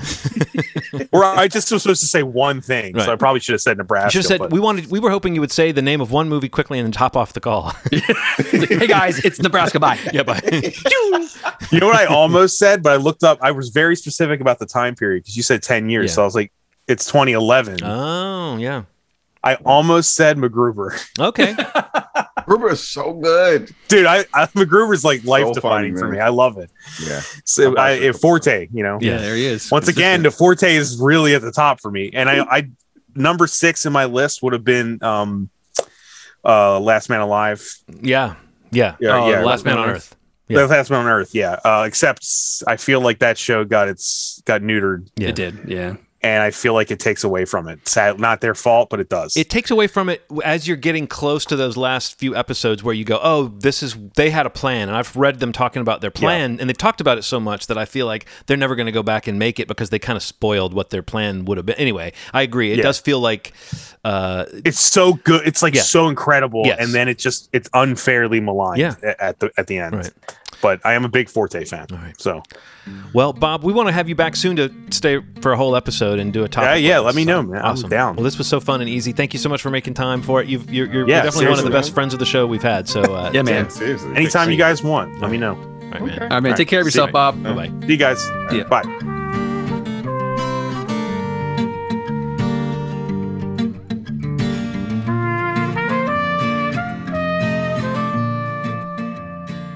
All right. This is a great little trip, man. Like seeing all these faces beyond just knowing that they are alive and well and happy and successful.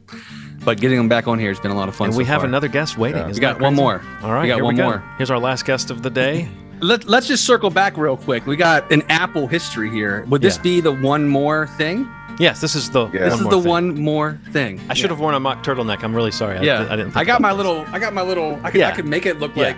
You've got like the Tim Cook thing going. You know. Yeah, I got it. I got you. I got you. All right. Well, let's bring her in.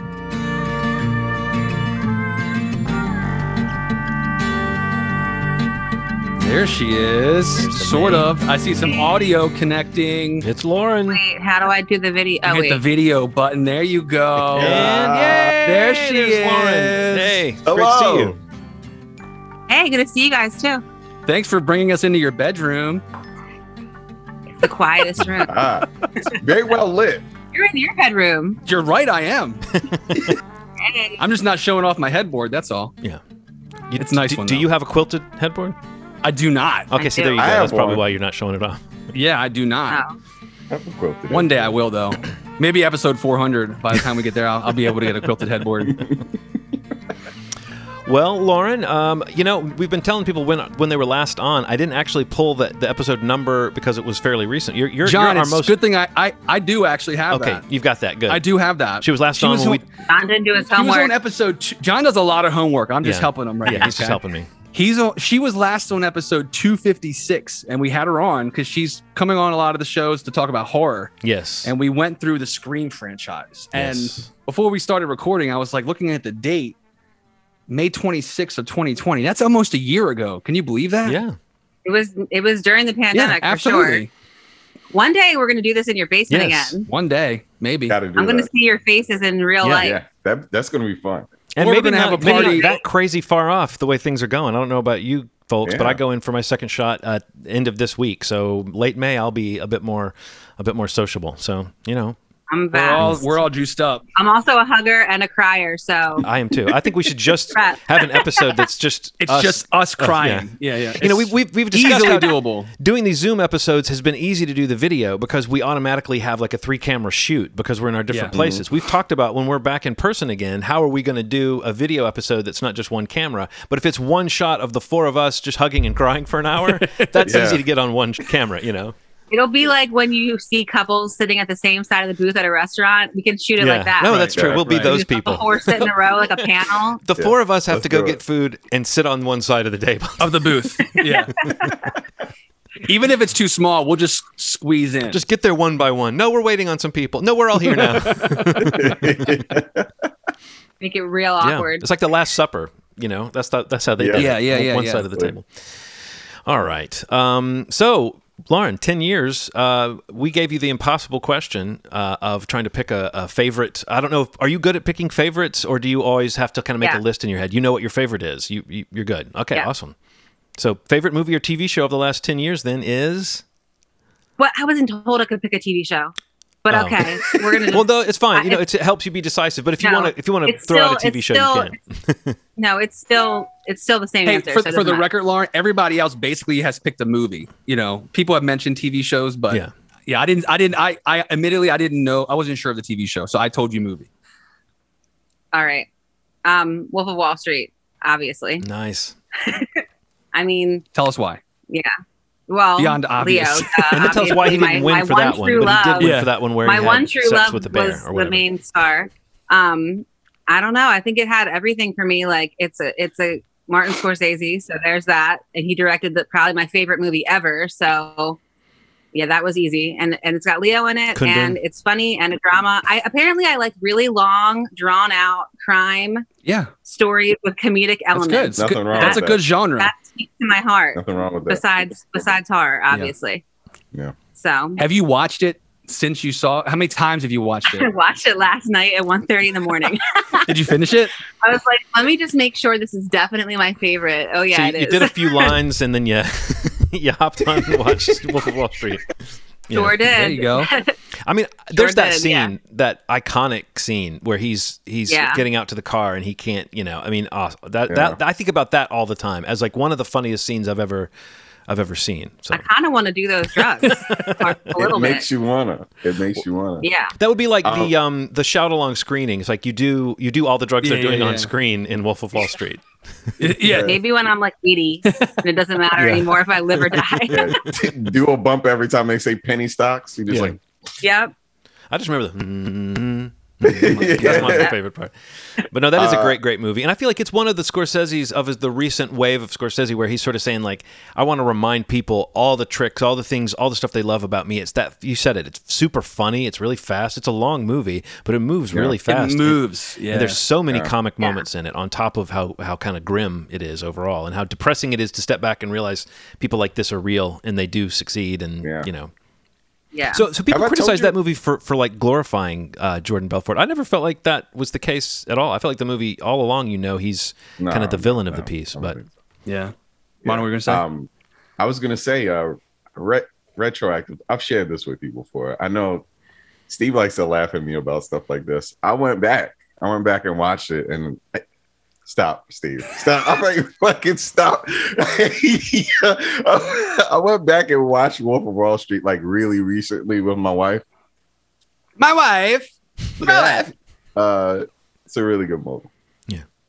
Is it? I take back. I was really hard on it when I first saw it because I remember you were Ronald. It was because, and I was upset with you. It was because it just, I can be bougie about it a little bit sometimes. Like when somebody's like, "Well, you know what movie I saw? Wolf of Wall Street was really good." Is that supposed to be Lauren or no? Not Lauren at all. Some of my it was a weirdly friends. perfect impression. I'm way more dramatic about it. I'm like, what are you talking about? I love that. If I hadn't been looking at my screen, I would have thought that was Lauren. No, you close your eyes and like, whoa. No, as I recall, Ronald, it was weird because you kind of went toe to toe with us about all the things we liked about the movie, but then your attitude was, "Damn, man, that sucked." And I'm always, that's funny that sometimes we have a thing where we just don't. It's like we're just not letting something in. And I'm not saying you were wrong to feel that way, but I do think it's odd when a movie just isn't scoring with you because for whatever reason you're just not here for it. That's I know what it is. Like. I know what it is. I think sometimes I get sick of seeing character studies about the same kind of people. Yeah. But it was done really well. It's just like there's no denying how well that movie was done. It was a good movie. It was very entertaining. Leonardo DiCaprio is a monster on screen. Like whenever I see him, I'm very happy. He makes me so happy. Even being a slave master. Even whipping people, I'm like, man, I like that guy. He's earned that from you, huh? He's earned that, right? It really is like one of the more entertaining. Like it's on my short list too. For context, Lauren, we haven't actually disclosed ours yet. We're doing it after all the guests are on the show. But like I was going to ask if you're going to tell me. No, it was. Yeah, you have to listen to the episode, Lauren. That's how we get you. It's on my short list too because it is one of the ones like on the list. It's one of the most entertaining movies for sure that I feel like I've seen in the last 10 years, and mainly because of like the kind of modulating that it does between like the crime, the comedy, the con itself, and like just all the characters you come across in this company that he builds. And you're talking also about just like an incredible cast, like kind of being introduced to Margot Robbie and Jonah Hill's there, Kyle Chandler's there, just like John Barenthal, just amazing cast. And that's no surprise when you think about, okay, Martin Scorsese is going to make a crime thriller comedy, whatever you want to call this genre, like what you called it earlier. Everybody lines up to work with Martin Scorsese, but something about all of the pieces and where they were put in place in this movie really does feel like it clicked. on all cylinders for me, for sure, the first time I saw it, and every time I've seen it since. But it really is Leo that just like John, I think he was saying it when you mentioned it, was like, how did he not win for that movie? But he's great in The Revenant, but how did he not win for this? Because this is like, damn you, Matthew McConaughey. This is peak. This is peak Leo for sure. Yeah, but that was the reconnaissance. Honestly, that was the you can't year, fight that. You can't fight I remember loving McConaughey in his brief moment in this too, because I think we were all kind of high on him, and he had that speech that everybody kind of both loved and hated and everything. So I feel like if anybody was going to win instead of DiCaprio, it felt okay that it be McConaughey. But this movie really felt like the one where it was just undeniable. Was this where we were sitting there with the little DiCaprio heads? The heads? Yeah, we were all there to celebrate. So yeah.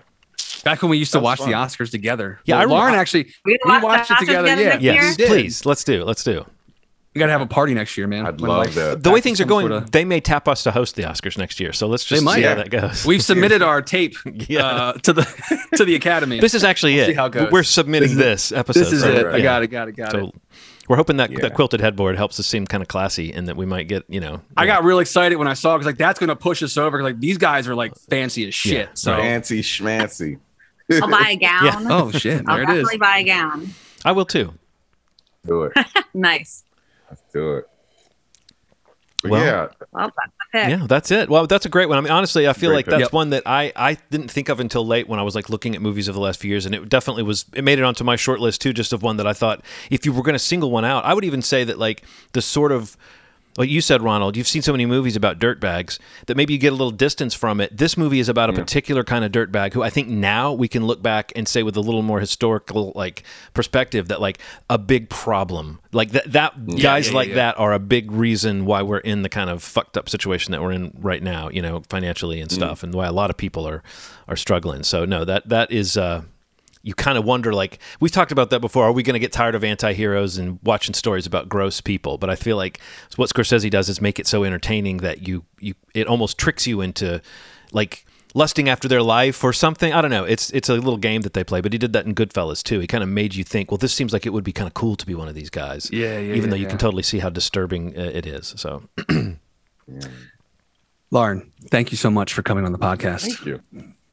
Yes. And we'll have you back again soon, probably to talk about something horror related. What's the next big horror thing? Something bloody. Something bloody? Yeah. New Candyman's coming. New Quiet Place 2. Yeah.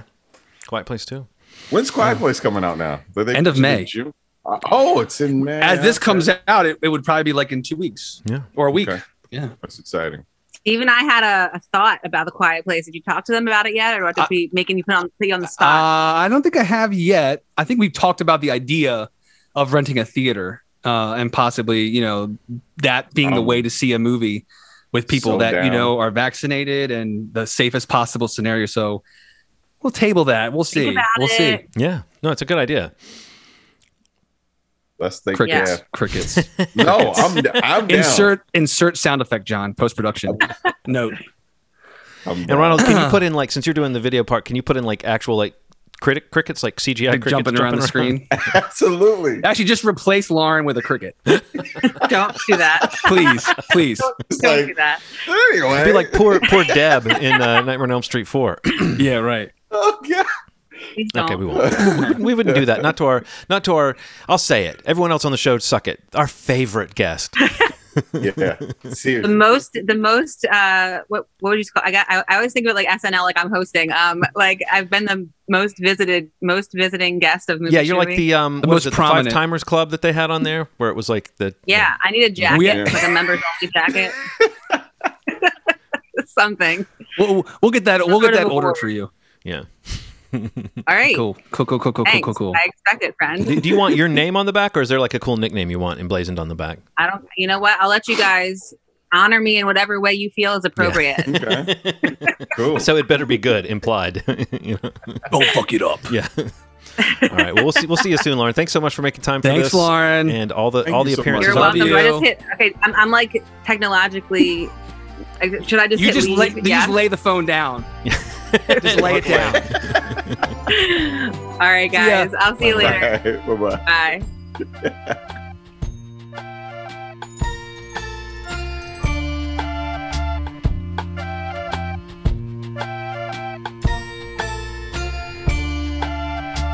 And then there were 3, just us. No more Zoom calls to wait for. There it is, guys. That was fun. Yeah. So that's it, right? We don't have anything else to cover. This is the end of the episode. It was a pleasure. That's it. That's it, guys. Wait a minute. That's where you put the We have to record cover scratch our in. movie. Yeah. We'll use it a couple times. Yeah. We got to talk about our picks. Did either of you have a particularly hard time with this, or did something like jump to your mind and you kind of stuck with it? Because for me, it was almost like an easy choice, but I did run that choice up against as many things as I could possibly find. But there was one movie and one show, and I honestly, I still in the back of my mind, I don't know which one I'm putting as the top.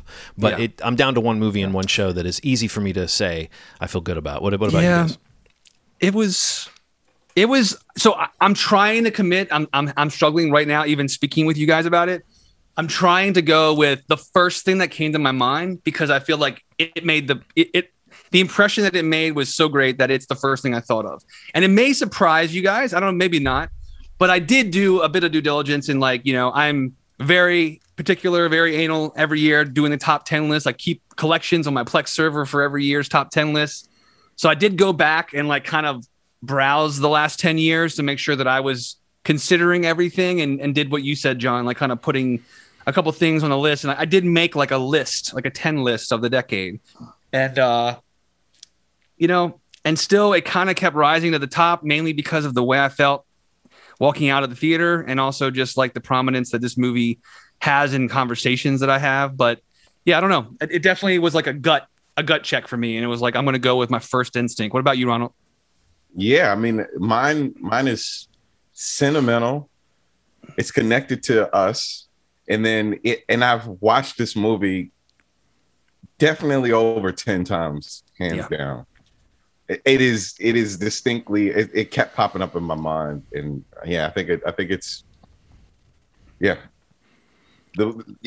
It's been in my head since we first had the conversation. We didn't do our top 10 of the year this year. I feel like therefore it's been a while since we've had this weird sweaty feeling of so my pick is I feel pretty good about it, but it's there's a certain kind of don't get this wrong feeling, which of course is absurd because we can come back on our very next episode and say, you know what else is good? And it's got equal weight. It erases everything. But this is I kind of the same thing. I'll just double back and say this is one that I have never in the several years since I've seen it, I have never come up with a reason why I wouldn't name it as my favorite movie of the last 10 years, and I think that's a big thing. So who wants to throw one out? Do you guys have a feeling about what the other ones?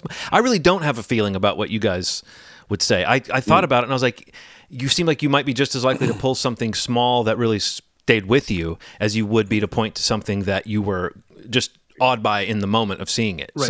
It's tough to know. I don't know. Do you have a feeling about what the rest of us might say? Small. I have a hunch. Yeah. Well, mentally note that hunch so you can say, I got it. You can say, gotcha. Yeah. I know you. Gotcha. Yeah. John, why don't you start, man? Why don't you kick it off? All right. So I'm not gonna rose you by picking more than one thing.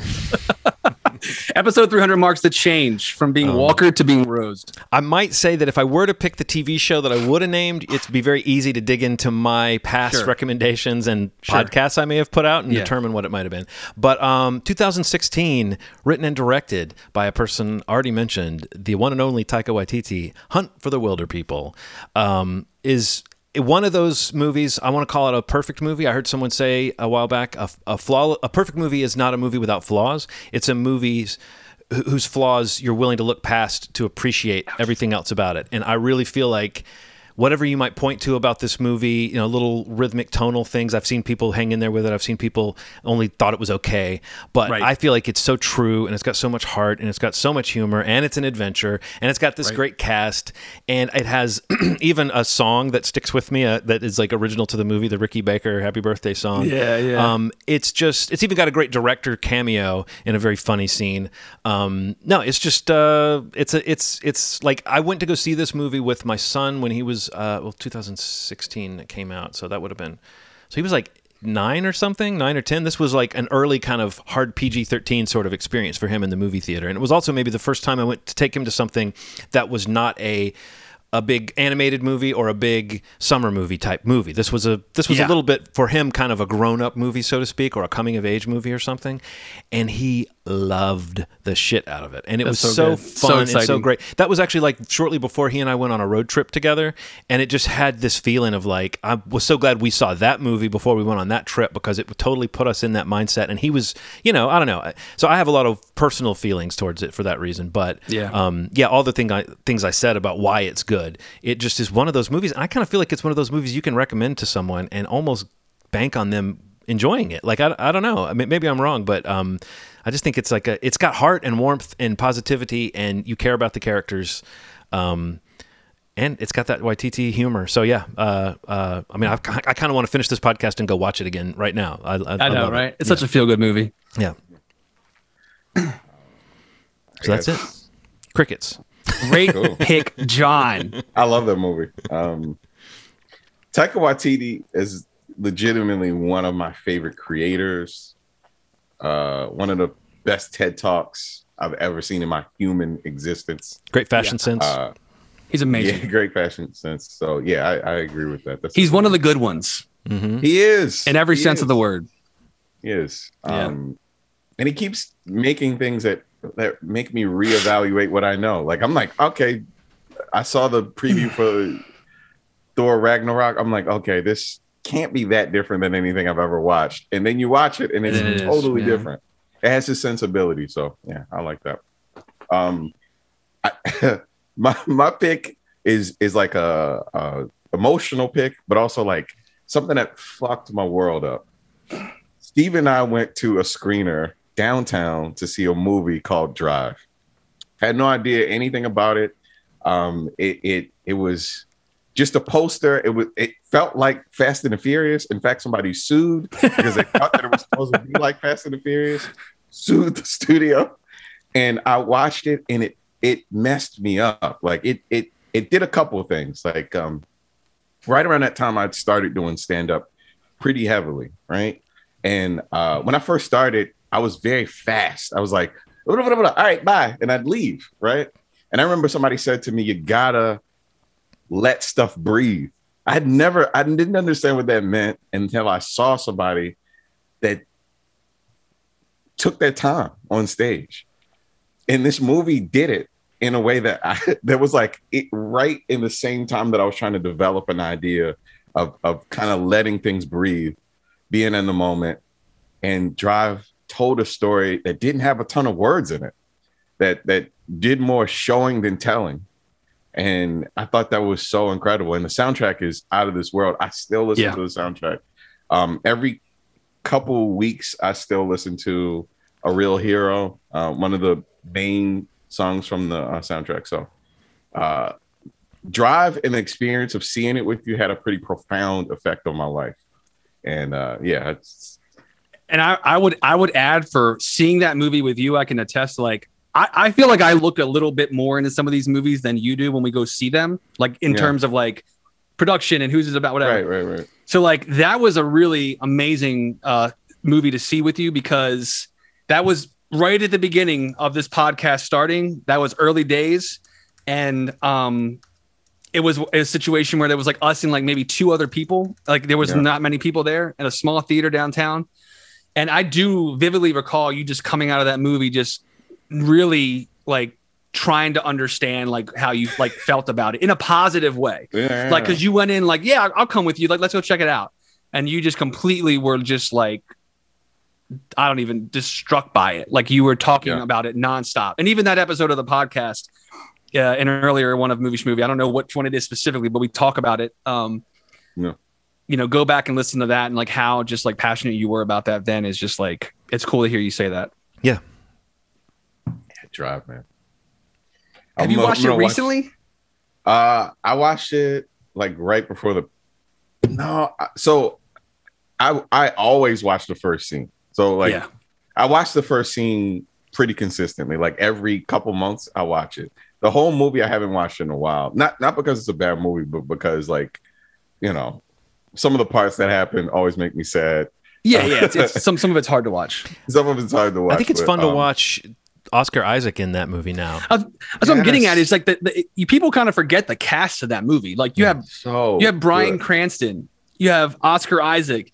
Albert Brooks is amazing. Albert Brooks, like in some ways, is like the revelation of the movie in a way. He really is. And Christina Hendricks, like everybody in the movie, Ron Perlman, it's just like it gets lost how great the cast is, or at least forgotten, overshadowed by other things about the movie. But yeah, man, Drive is amazing. Great pick.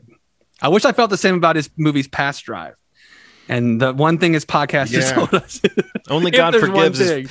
People should go back and find the Only God Forgives episode, because that was, it's an all timer, guys. Yeah, it's an all timer. Steve was mad. Steve came in hot. I was very upset. And you know why though, man? Because you come off something like Drive and like Ronald's describing, and that experience with him, and I loved it just as much as he's saying. Yeah. And that was just not the movie I wanted to see. But great. There's this line from one of my favorite shows of all time, Bored to Death, on HBO.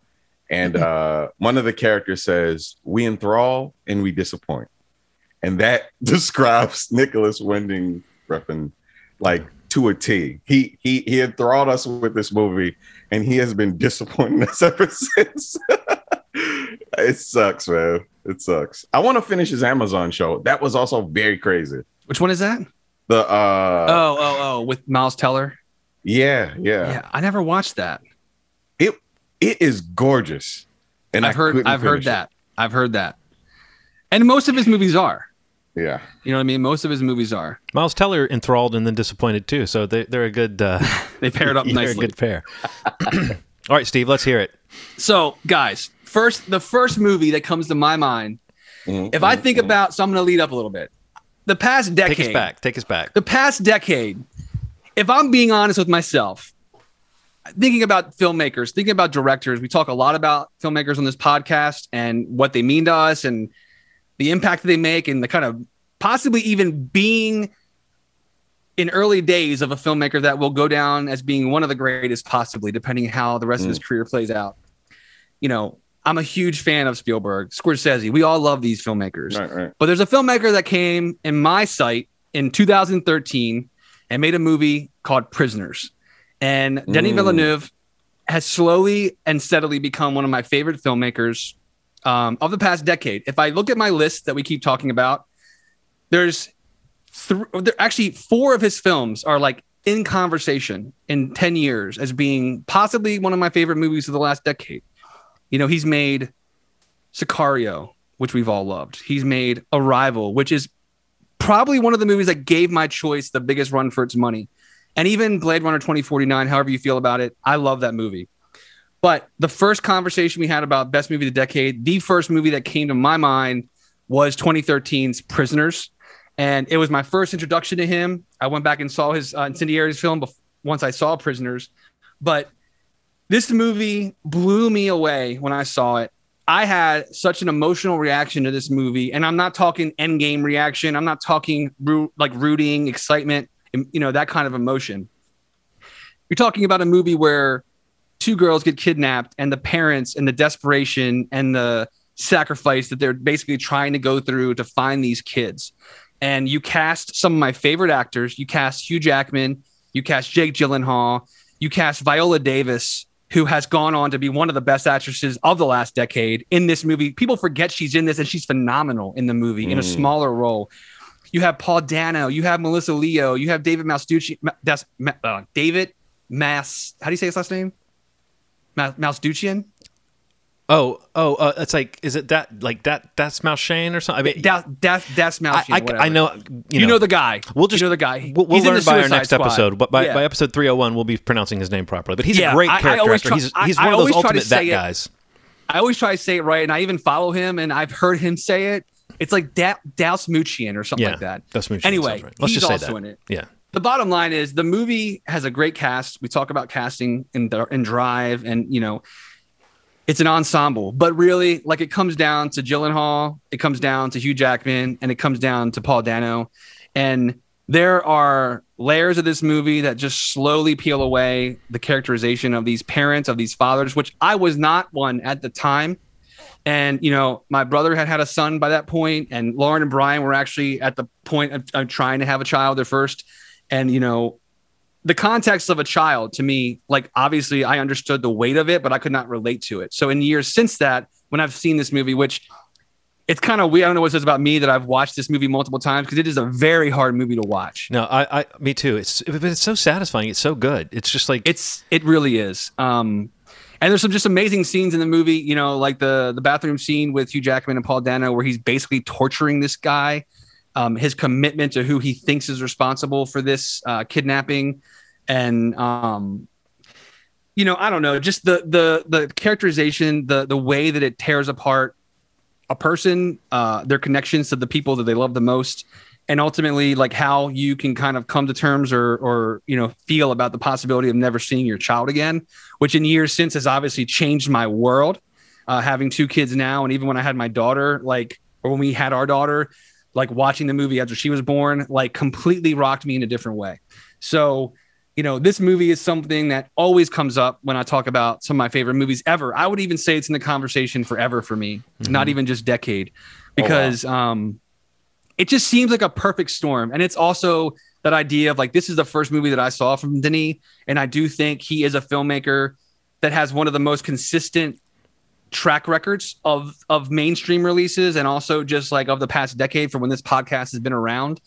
So, and we've represented him very well. You know, in the years that his movies are released, you know, for Prisoners, Arrival, and Sicario, those 3 movies were number 1 for me in their respective years. And Blade Runner 2049 was still in my top 10.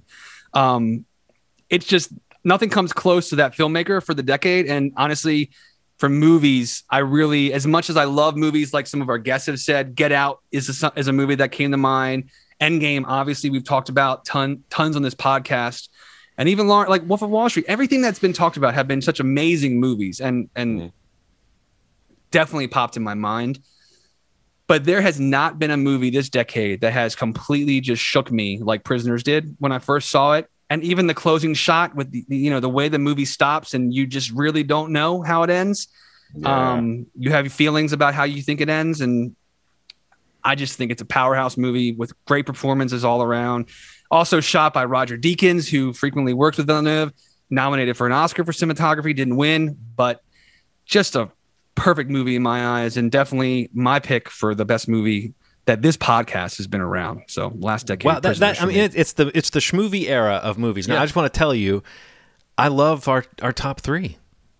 Our top 3 is amazing. I love that. Great. Okay, so it is the best representation of this podcast, I think. Yeah. Like, it is perfect. Seriously. I mean, even though Vincent Refn didn't necessarily turn out to be one of our guys in that sense, Drive as a movie really does mark this era of movies in a way that's really interesting. And the style, and even Ryan Gosling. Like, there's so many aspects of that movie that have kind of become viral in a sense since that an iconic movie. Yeah. And it's a lot to do with style, and it's a lot to do with vision, and it is. I mean, he may be the kind of director who will really impress us again someday. But no, and then you add to that a Waititi pick and a Villeneuve pick. I mean, it couldn't be more schmovie. We gave you guys. This is one of the best episodes of Movie Schmovie ever, I think. It's one of the most schmoviest episodes for sure. Yes. Absolutely. And it's pretty movie. It's movie-ish and schmovie-ish, this episode. I hope people... It's a perfect amount of movie, but an excessive amount of schmovie. Right, which I think is kind of our guarantee. That's what you guys want, so we gave it to you. Yeah. Well, this has been awesome. I mean, I don't just mean this episode. Time, I mean, this time. I've always been a movie nut. I remember sitting in the back of the Apple store, hearing that you guys had a podcast and hearing you guys talk about it and kind of being jealous in a weird way of like, oh, that sounds like so much fun, because I was, more than anybody I knew at that point, I was into podcasts and I listened to them. Yeah. And I knew how much fun that could be at like a conversation show where everybody sort of shows up having done their homework and ready to have a real conversation, not just about the movie, but about the culture around it and the story behind it. I can't think of anyone else I would trust necessarily. I mean, there's a very short list of people that, and most of them have been on this episode, that I also think take it that seriously and would approach an episode of this with the same like lightness. Like we come in not knowing what we're going to laugh about, but we also really try to know our shit and try to fill in the holes that the other guys might leave open and stuff. And I just think like Brandon earlier was talking about a band. Yeah. This is a band. It really is. And we've kept the band together for 10 years. So, I mean, that's not nothing. That's not nothing, guys. Yeah, man. Yeah. Good times. Let's keep it going for another 300. Yeah. Yeah. Let's do it. We've guaranteed we'll at least go through 350. We've discussed that on episode 175, someone said that we might be halfway done, and now the fact that that's actually in reach, we're going to have to actually decide what happens. It's all canon, John. So it's got to happen. So the countdown begins now. Will Movie Schmovie do 50 more episodes, or will they break their promise and make more? That's when they all unsubscribe. The 7 people. They're like, "Fuck this! Fuck these guys! I can't trust them anymore." Nothing. They didn't tell me the truth. Damn liars. That'd be like finding out the guys on Mount Rushmore were racist assholes. What a thought. Oh man. Yeah, I'm happy that we were able to achieve this, man. Good times.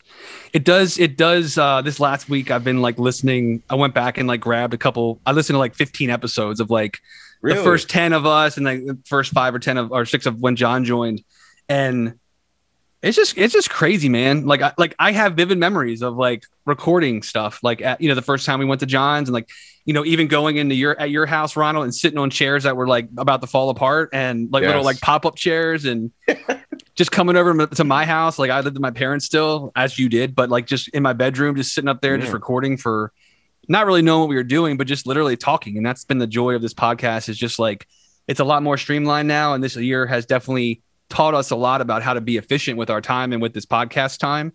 And how much we value it, and how much it's like absolutely that even my wife as much as I joke about her going, oh boy, he's talking about movies again, like she totally gives me space for this. She knows how sane it keeps me, and she loves you guys too. So man, I love Nikki. A good run, guys. Let's keep it going. Again, thank you to all the guests that came back to spend a little bit of time with us. We love you guys. We thank you all for the time you spent with us over the 10 years, but especially the time you brought back today to kind of hang out and kind of go over what you remembered and you picked as of the movie, your pick for number 1 of the last 10 years. But that's just like a, motivation to get them all back on the podcast in the next year. Hopefully they'll make it into one of those 50 that we have left. Fingers crossed, guys. Yeah, I know. Fingers crossed. Seriously. What do you guys have? Anything else you want to add, or are we good, or what's up? No, I think I'm good, man. I think that's it for the last 10 years. That's it. We'll just wrap it up with a www.movieschmovie.com, guys. .com. Follow us there. You can go there and find any podcast platform you want, and we're there. We've managed to do that over 10 years to get on every platform, basically. Yeah, literally. I think we are there. We've done that. Yeah. And we've got a nice little site where you can go and find us. We're on Facebook, all the social medias.com/movieschmovie. Find the YouTube channel, which is where this video, if you're watching, thank you. Subscribe, hit the bell so you get alerts when these episodes come out if you'd rather watch them on YouTube, or the special series that we do called Marvel Schmarvel that just started a couple months ago that we'll keep doing as Marvel keeps putting stuff out, which won't stop ever. So that'll keep going. And, for 10 years, you guys, you've made our day. Thanks. Bye. You've made our decade.